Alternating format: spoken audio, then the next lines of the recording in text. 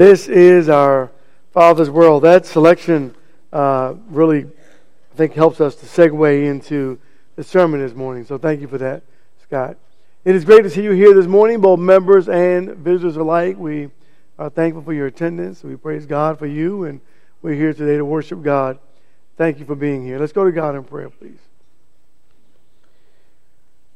A gracious and most awesome, magnificent, and precious God in heaven, hallowed be your great and amazing name. We come to Thee in prayer with humbled hearts, asking You, Lord God, to rid our minds of worldly thought, to allow us to not only fixate ourselves, our minds, and our hearts, but to focus and be focused on You, on Your Holy Spirit, and on Your darling Son. As we worship You, let our minds be focused on worship and worship alone. We ask, Lord God, that You will bless us to never forget Jesus and that amazing sacrifice that was made in our behalf, that we might live because of the blood that He shed. We ask these things if it be Your will. In Jesus' name, amen. This is one of those subjects this morning that I do have a point, but to encapsulate this thought, sadly, I'm going to do a great injustice. The glory of God is one whole subject within itself, and so the idea is not to necessarily speak of the glory of God, but rather to God be the glory. Very, very different subjects, very different thoughts, and I hope not to make this confusing. I will have to talk about His glory as we discuss this subject, because we're talking about His perfection that is displayed through His creation, through redemption, and His presence. And when you think about the creation, how do you do that? I mean, think about what I'm talking about. If we're going to talk about the glory of God, we need to go into the Grand Canyon and think about the sedimentary layers. And we got to go look at the trees and think about the rings around the trees and everything. That we have to look at the ecosystem and how it works and we have to look at the weather patterns. And we got to look at everything, right? Individually and independently. We don't have time to do that. I don't even have that kind of knowledge. I want to turn to Isaiah chapter 6. The glory of God is the beauty of His Spirit. It is the beauty that emanates from His character, from all that He is, all that God is. What is that? What does that mean? All that God is. What does that even? What does that even mean? This morning we're going to look at a few things that we're asking the same question. What does that even mean? Right? Isaiah 6 verse 1. In the year of King Uzziah's death, I saw the Lord sitting on His throne, lofty and exalted, with the train of His robe filling the temple. Seraphim stood above Him, each having 6 wings. With 2 He covered His face, with 2 He covered His feet, and with 2 He flew. And one called out to another and said, Holy, holy, holy is the Lord of hosts. The whole earth is full of His glory. All right? Well, there's a problem right there, because now we're dealing with the angelic realm, and the angelic realm is telling us everything that exists that we can see and what we cannot see is part of God's glory. This earth is full of God, and the angelic realm is telling us this. It's full of God's glory. And the foundations of the thresholds trembling at the voice of Him who called out while the temple was filled with smoke, or filling with smoke. And then I said, Woe is me, for I am ruined, because I'm a man of unclean lips. That's an honest man, isn't he? That was an honest man. I live among a people of unclean lips, for my eyes have seen the King, the Lord of hosts. The glory of God is interwoven throughout Scripture, and we can see it, and we hear it, and we think about it. And the Bible reveals, even if you will, the cosmic narrative, right? You know, what's going to happen in the end? God says, it's all going to burn up. Wow. And then you go to Isaiah 42, and God speaks of His glory. And when He speaks of His glory, He makes a very definite statement. And He says, I am the Lord, that is my name. I will not give my glory to another, nor my praise to graven images. And so there's this idea of serving God and giving God the glory, to God be the glory, and understanding the glory of God, and never giving the glory of God to something else. Nothing else, no created thing can handle the glory of God. It's too great, it's too vast for us. Psalm 29. The glory of God. God is the God of glory. Right? It's not just the glory of God. It's not just to God be glory. It's the fact that God is the God of glory. He is the God of everything. Psalm 29 and verse 3. The voice of the Lord is upon the waters. The God of glory thunders. The Lord is over many waters. And so to think about this subject is too big for me. 1 Timothy, please, chapter 6. His glory never fades away. Remember, Moses went to the top of the mountain and he spoke to God, and he came back and his face was shining, so much so they couldn't even look at him. But then it faded away. But the glory of God never fades away. Mankind, see how many of you agree with me? We're insignificant when it comes to God. I mean, I know God loves us, but we are insignificant. And sometimes what happens as men, we try to rise above God. Too smart, we're great, we're intellectual, we're this, we're that. We're insignificant when it comes to God. God is sovereign. He's the sovereign King. I love 1 Timothy 6. And beginning of verse 13, I just wanted to go back a little way just to get... I charge you in the presence of God, who gives life to all things, and of Christ Jesus, who testified the good confession before Pontius Pilate, that you keep the commandment without stain or reproach until the appearing of the Lord Jesus Christ, which He will bring about at the proper time. He who is the blessed and only sovereign, the King of kings and Lord of lords, who alone possesses immortality and dwells in unapproachable light, whom no man has seen or can see, to Him be honor and eternal dominion. Amen. And you read that and you go, wow, okay. You know how packed that scripture is?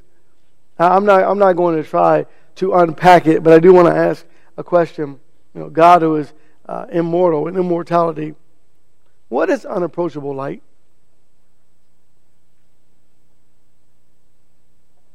Anyone have the answer? When I get to heaven, I'm going to ask God, what are you going to ask Him? Tell me what unapproachable light is. Right? There are these scriptures, when you start looking at this subject and thinking about this thought, we got to recognize that when we wake up in the morning, we have to learn how to change our speech. Thank you, God, for allowing me to arise from my bed of slumber. See, so much of me is about me, right? I'm thinking about, I got up and I did this and I went here and I did this and we forget to give glory to God who gave me the strength and the ability and the mind and to God be the glory that I'm up out of my bed this morning. To God be the glory that I'm standing before you this morning. To God be the glory that I can see. To God be the glory that I can hear, that I can touch, that I can taste, that I can smell. To God be the glory that He knows me. And He let me know Him. And then when I fall short, to God be the glory that He's willing to forgive me. If I confess my sins, He is righteous and faithful. To God be the glory. What have we done? Romans 1. So here's what happened. What happens is when you don't think about God throughout our day, right? we're not thinking about God and we're thinking about all the things that we've done, sometimes we do the very thing that God says He will not do, and that is we give the glory of God to something else. And I know, I'm not saying we have to say, I heard this argument, whenever you sit down, whenever you rise up, I'm not saying that. But let's think about giving God the glory and the honor that He deserves. Right? Let's be more thoughtful and more thankful in our daily activity. Thank you, God, for this day that has come our way. Verse 22. Mankind has professed to be something.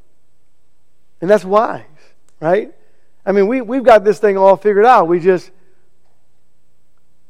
not wiser than God. Professing to be wise, they became fools and exchanged the glory of the incorruptible God for an image in the form of corruptible man and of birds and of four-footed animals and of crawling creatures. Wait a minute. What does it mean to be incorruptible? I know, we can look at dictionary, Webster will tell us, and we can look at Colin Brown or some of those biblical dictionaries to understand words and go back and look at the Greek text. But what does that really mean? Do you know anyone that's incorruptible? Think about that. Think about the idea and the understanding that no man can bribe God. God is unbribable, incorruptible. There's nothing on this earth or in our minds or seen or unseen that can corrupt God, nor tempt God. How is that possible? Simple answer, because He's God. Revelation 4 and verse 11. To God be the glory. God is incorruptible. God dwells in unapproachable light. God is everything but evil. In Revelation 4 and verse 11, worthy art thou, O Lord, and our God, to receive glory and honor and power. For thou didst create all things, and because of thy will they existed and were created. God deserves to be praised. Romans chapter 11. The God of glory is the manifestation of His beauty, His supernatural power, and overwhelming presence. His greatness is far beyond all comparison, right? What would we compare God to? What can we compare heaven to? It's incomparable.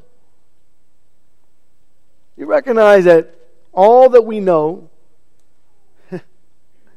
is so little, right? We're not even scratching, with all the great minds on the earth, we're not even scratching the surface of the knowledge that God has. We're not even scratching the surface. I don't know if we're humble enough to admit that. Listen to what God, by way of inspiration, says to us in verse 33. Oh, the depth of the riches, both of the wisdom and knowledge of God. How unsearchable are His judgments and unfathomable His ways.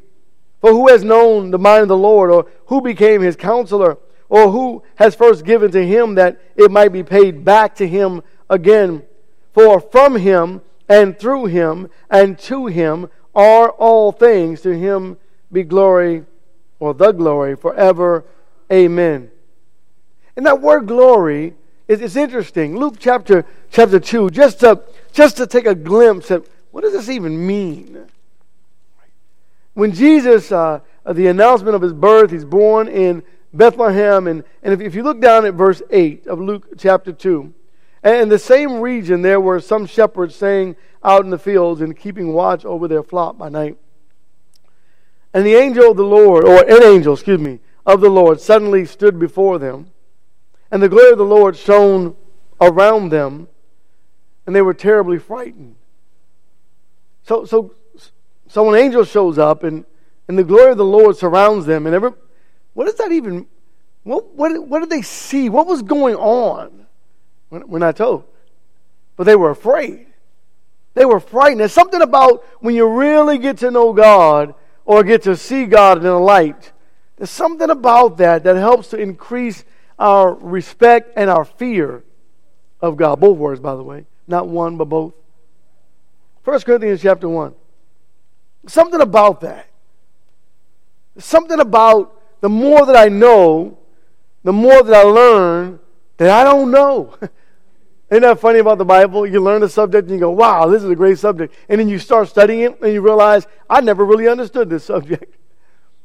And then you start studying it and you go, wow, I really don't understand this subject. And then you study it some more and you go, I don't really understand this subject. Where's the debater of this age? For the word of the cross, 1 Corinthians 1 verse 18, it's to those who are perishing foolishness, but to us who are being saved, it's the power of God. The world sees us as foolish, right? Why are you people going to worship, right? Coming to this building to worship God, a God whom you cannot see? Why are you people wasting your time, spending all of your energy doing that? The word of the cross to the world is foolishness. But we understand it's the power of salvation.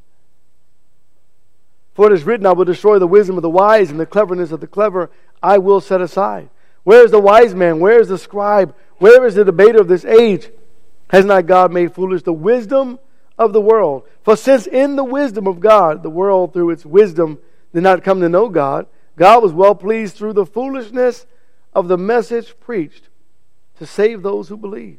For indeed Jews ask for signs and Greeks search for wisdom. But we preach Christ crucified, the Jews a stumbling block and the Gentiles foolishness. But to those who are the called, both Jews and Greeks, Christ, the power of God and the wisdom of God, because the foolishness of God is wiser than men, and the weakness of God is stronger than men. To God be the glory for His attributes. They never pass away. God has always been the same. He always will be the same. He's consistent. He's the only consistent thing, reverently using that, I thought, thing. He's the only consistent one, the only consistent thing in our lives. Nothing else is consistent. But God is. He always has been. He forever always will be. Psalm 147. His attributes together never, ever pass away. They are eternal. Imagine if you can. I love this, kind of, I don't know, you learned it in school that the sun is 93 million miles away from the earth, and you probably learned about the rotation and gravity and centrifugal force and all those heavenly things, and I'm sure you learned 93 million miles away. And God did that, right? God put the sun in one place, put the earth, and there's a reason for that, right? So that we don't burn up, there's a reason for that, right? And to think that 93 million miles means nothing to God. He's not limited by space. I mean, how do you fathom that, right? And then I was thinking about, I'm going over and I'm going, okay, so every galaxy has like 200 billion stars. In the Milky Way galaxy, they say, they can't count. They're just approximating, right? So it's a guess. But 200 billion stars, let's just use their guess and say, all right, 200 billion stars. And then they also have another guess. Their guess is there's 2 trillion galaxies. So 200 billion stars in every galaxy, and there's 2 trillion galaxies. Let me read something first. Psalm 147, and then I'm going to come right back to that. And beginning at verse 1, the Bible talks about these stars, and I want us to grab just for a moment what it says. Verse 1, praise the Lord, for it is good to sing praises to our God, for it is pleasant and praise is becoming. The Lord builds up Jerusalem. He gathers the outcast of Israel. He heals the brokenhearted and binds up their wounds and counts the number of... What do you do? Wait. Okay, so now can you count the 2 trillion anyway? So 2 trillion galaxies and 200 billion stars in every... What What is 200 billion times 2 trillion? And but he can count that high, right? So he counts all the stars, and then he just, all right. So it's 200 billion stars in a galaxy, and there's 2 trillion galaxies. So, and he didn't just count it. That's a lot of names, church. He named every star. You want to talk about God's glory? You want to think about, you want to try to fathom the idea of God's glory? He gives names to all of them. And we say there's a shooting star, and God says there's, and He gives it a name, and He sends that star or releases it, whatever. I don't know what happens in heaven. I'm not even going to pretend. The Lord supports the afflicted and brings the wicked to the ground. You know what I love about that verse in connection to this, in context. If He names every star, and He knows every star, He knows every trouble that I'll ever go through, that I've ever gone through, and that I'm currently going through. God is amazing. Psalm 19.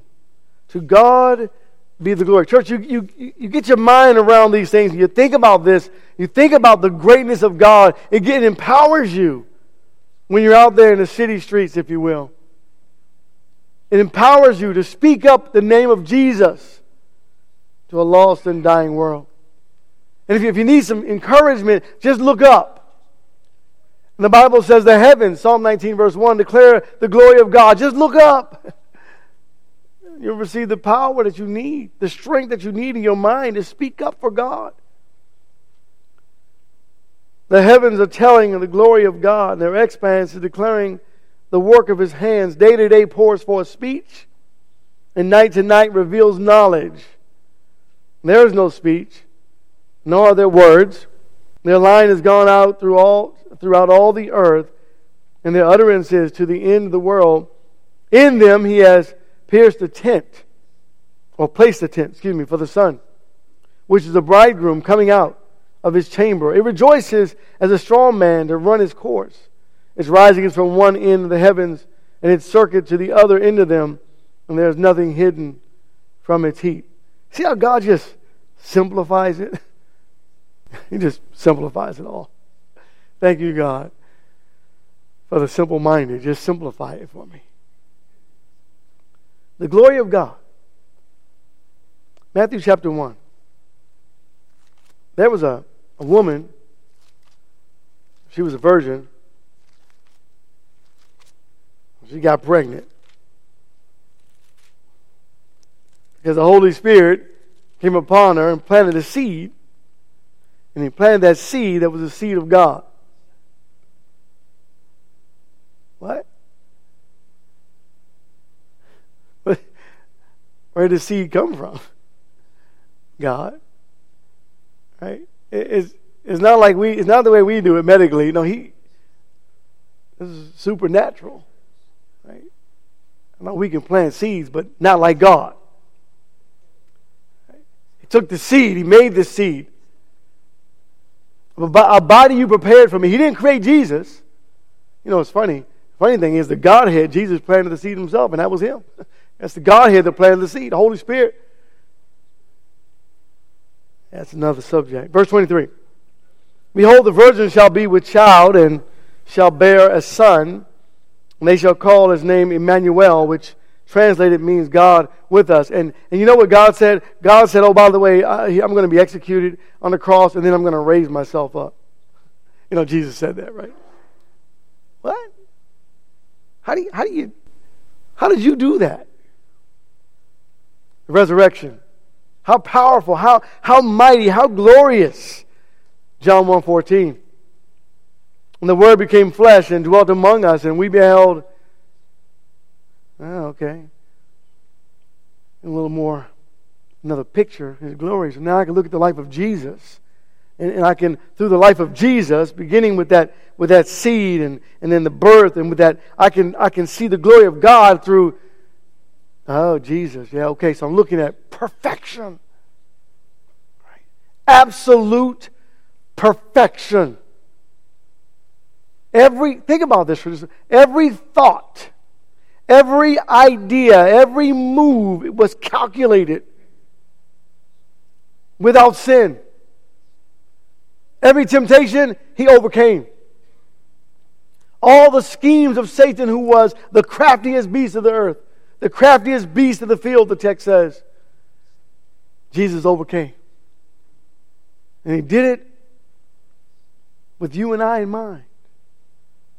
Because if Jesus had not kept the law perfectly, we'd all die lost in our sins. That's part of the glory of God. To God be the glory for my salvation. Not look at how great I am, but thank you, God, for being as great as you are. And the Word became flesh and dwelt among us, and we beheld His glory. Glory as the only begotten from the Father, full of grace and truth. Verse 18. No man has seen God at any time. The only begotten God, who is in the bosom of the Father, He has explained Him to us. Right? Adding that in. He explained Him. And in 1 Corinthians chapter 10 and verse 31, I think about the glory of God.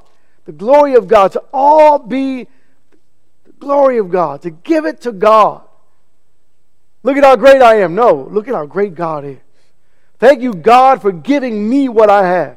The knowledge that I have, the ability, the strength. Thank you, God, for that. As the inspired writer in 1 Corinthians 10, in verse 31 says, whether then you eat or drink, and whatever you do, do all to the glory of God. Again, that's not saying every time you drink something. But you've got to give God His due. Right? How many of you, don't raise your hand, how many of you eaten without praying and saying thank you? Think about that. And it didn't just say eat. Eat and drink. How many of us have, without giving God the glory and saying, God, to you be the glory that this food is not spoiled and it's available to me and you've provided it and you thank you, God. Okay, I'm trying to make a point. I want to go to Matthew chapter 5 and then right now I'm beginning to wrap this up because again I'm not talking about, I guess I am, but the glory of God, but to God be the glory. And I want to emphasize that to you, or re-emphasize that to you, because as we give glory to God, I want us to think about a way that we can give glory to God. See? And there are many ways that we can give glory to God, but I'm so excited that we collectively, as a group, are about to give glory to God. And I know you individually have given glory to God continuously throughout our lives. That's what we do. But collectively, we are about to give glory to God. Matthew 5 verse 16. Let your light shine before men in such a way they may see your good works and glorify your Father who is in heaven. So good works glorify God. Now we could go through an exegesis of the text from Genesis to Revelation and try to find all the good works that God declares as a good work. But we're not. We're just going to look at one. Proverbs 19. Preacher, we read this scripture so many times. I know. I just want to read it again. In verse 17. He who is gracious to a poor man lends to the Lord.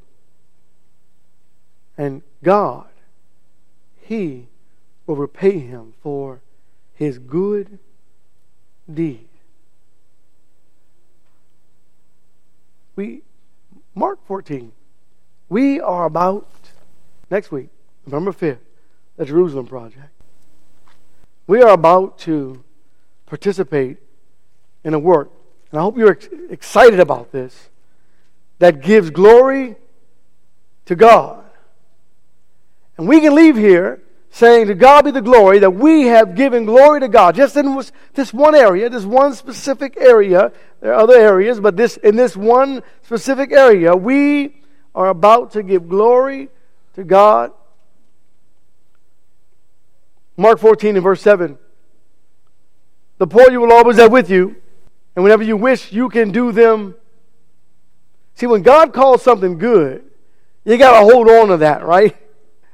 You can do them good, but you do not always have me. What kind of good? Matthew, please. 25. I don't know how many of our brethren, this is both humanitarian and also for the brotherhood. I don't know how many of our brethren will be assisted and helped through this good deed. But I do know this. Jesus didn't write this parable by way of inspiration for nothing. Jesus didn't say this for no reason at all. He said it for a specific and a particular reason. Verse 35. For I was hungry, and you gave me something to eat. I was thirsty, and you gave me a drink. I was a stranger, and you invited me in. Naked, and you clothed me. I was sick, and you visited me. I was in prison, and you came to me. It seems like Christianity is an active thing, isn't it? Right? It's not sitting in the pews. Then the righteous will answer him, saying, Lord, when did we see you hungry and feed you, or thirsty and give you drink? And when did we see you a stranger and invite you in, or naked and clothe you? And when did we see you sick or in prison and come to you? And then comes the answer from Jesus, the King. And the King will answer and say to them, truly I say to you, to the extent that you did it to one of these brothers of mine, even to the least of them, you did it to me. Ephesians chapter 3. Thank you, God, for putting us in a position, individually, independently, and collectively, to be able to participate in an act that glorifies your name. Thank you, God. That's pretty exciting. I get excited. Just, can you get something right? You say, well, I got that one right. I know. Ephesians 3, verse 20. Now to him who is able to do exceedingly abundantly beyond all that we ask or think, according to his power that works within us, to him be the glory in the church. Notice the location, right? In the church and in Christ Jesus to all generations forever and ever. Doesn't matter how much you give. Now this is a free will offering. Right? Doesn't matter how much you give. 2 Corinthians chapter 9 speaks to this free will offering. God will bless it. You give God a seed, God will grow you a field. You give God a bean, God will give you a whole bunch of shoots. You give God a shoot, God will give you a whole bunch of fields. God has put all the food that we need on the earth. We talked about this. We've discussed this. I want to spend today thanking you, but I want you to spend today thanking God for blessing you, for your heart and your desire, for you participating in an act that is most impressive, and it brings glory to God. And I want us to be able to say today, church, to God be the glory. To God be the glory. That I had the restraint. Remember I talked about just instead of buying 2 bags of chips, just buy one. Russ said it last week. He says, well, I have announcements today, and all my announcements surrounds food and then the lack thereof. Food for us.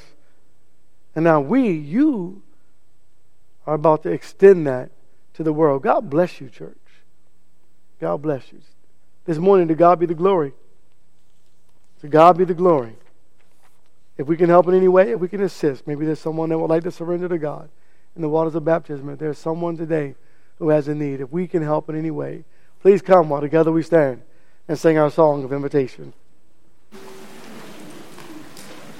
You can actually grab a book. I think if you can turn to number 682. Grab a book and go to 682. I think it's just fitting just in support the message that we heard today. 682, to God be the glory.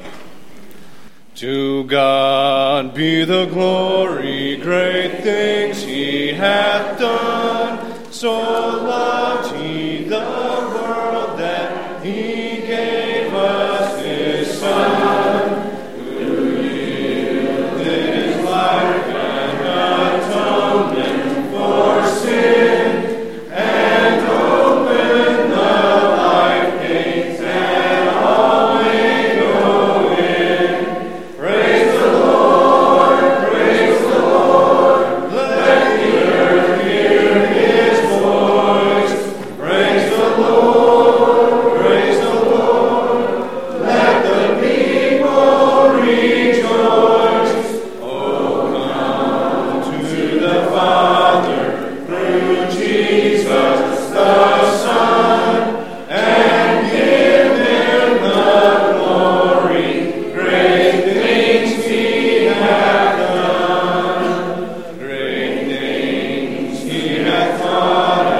Great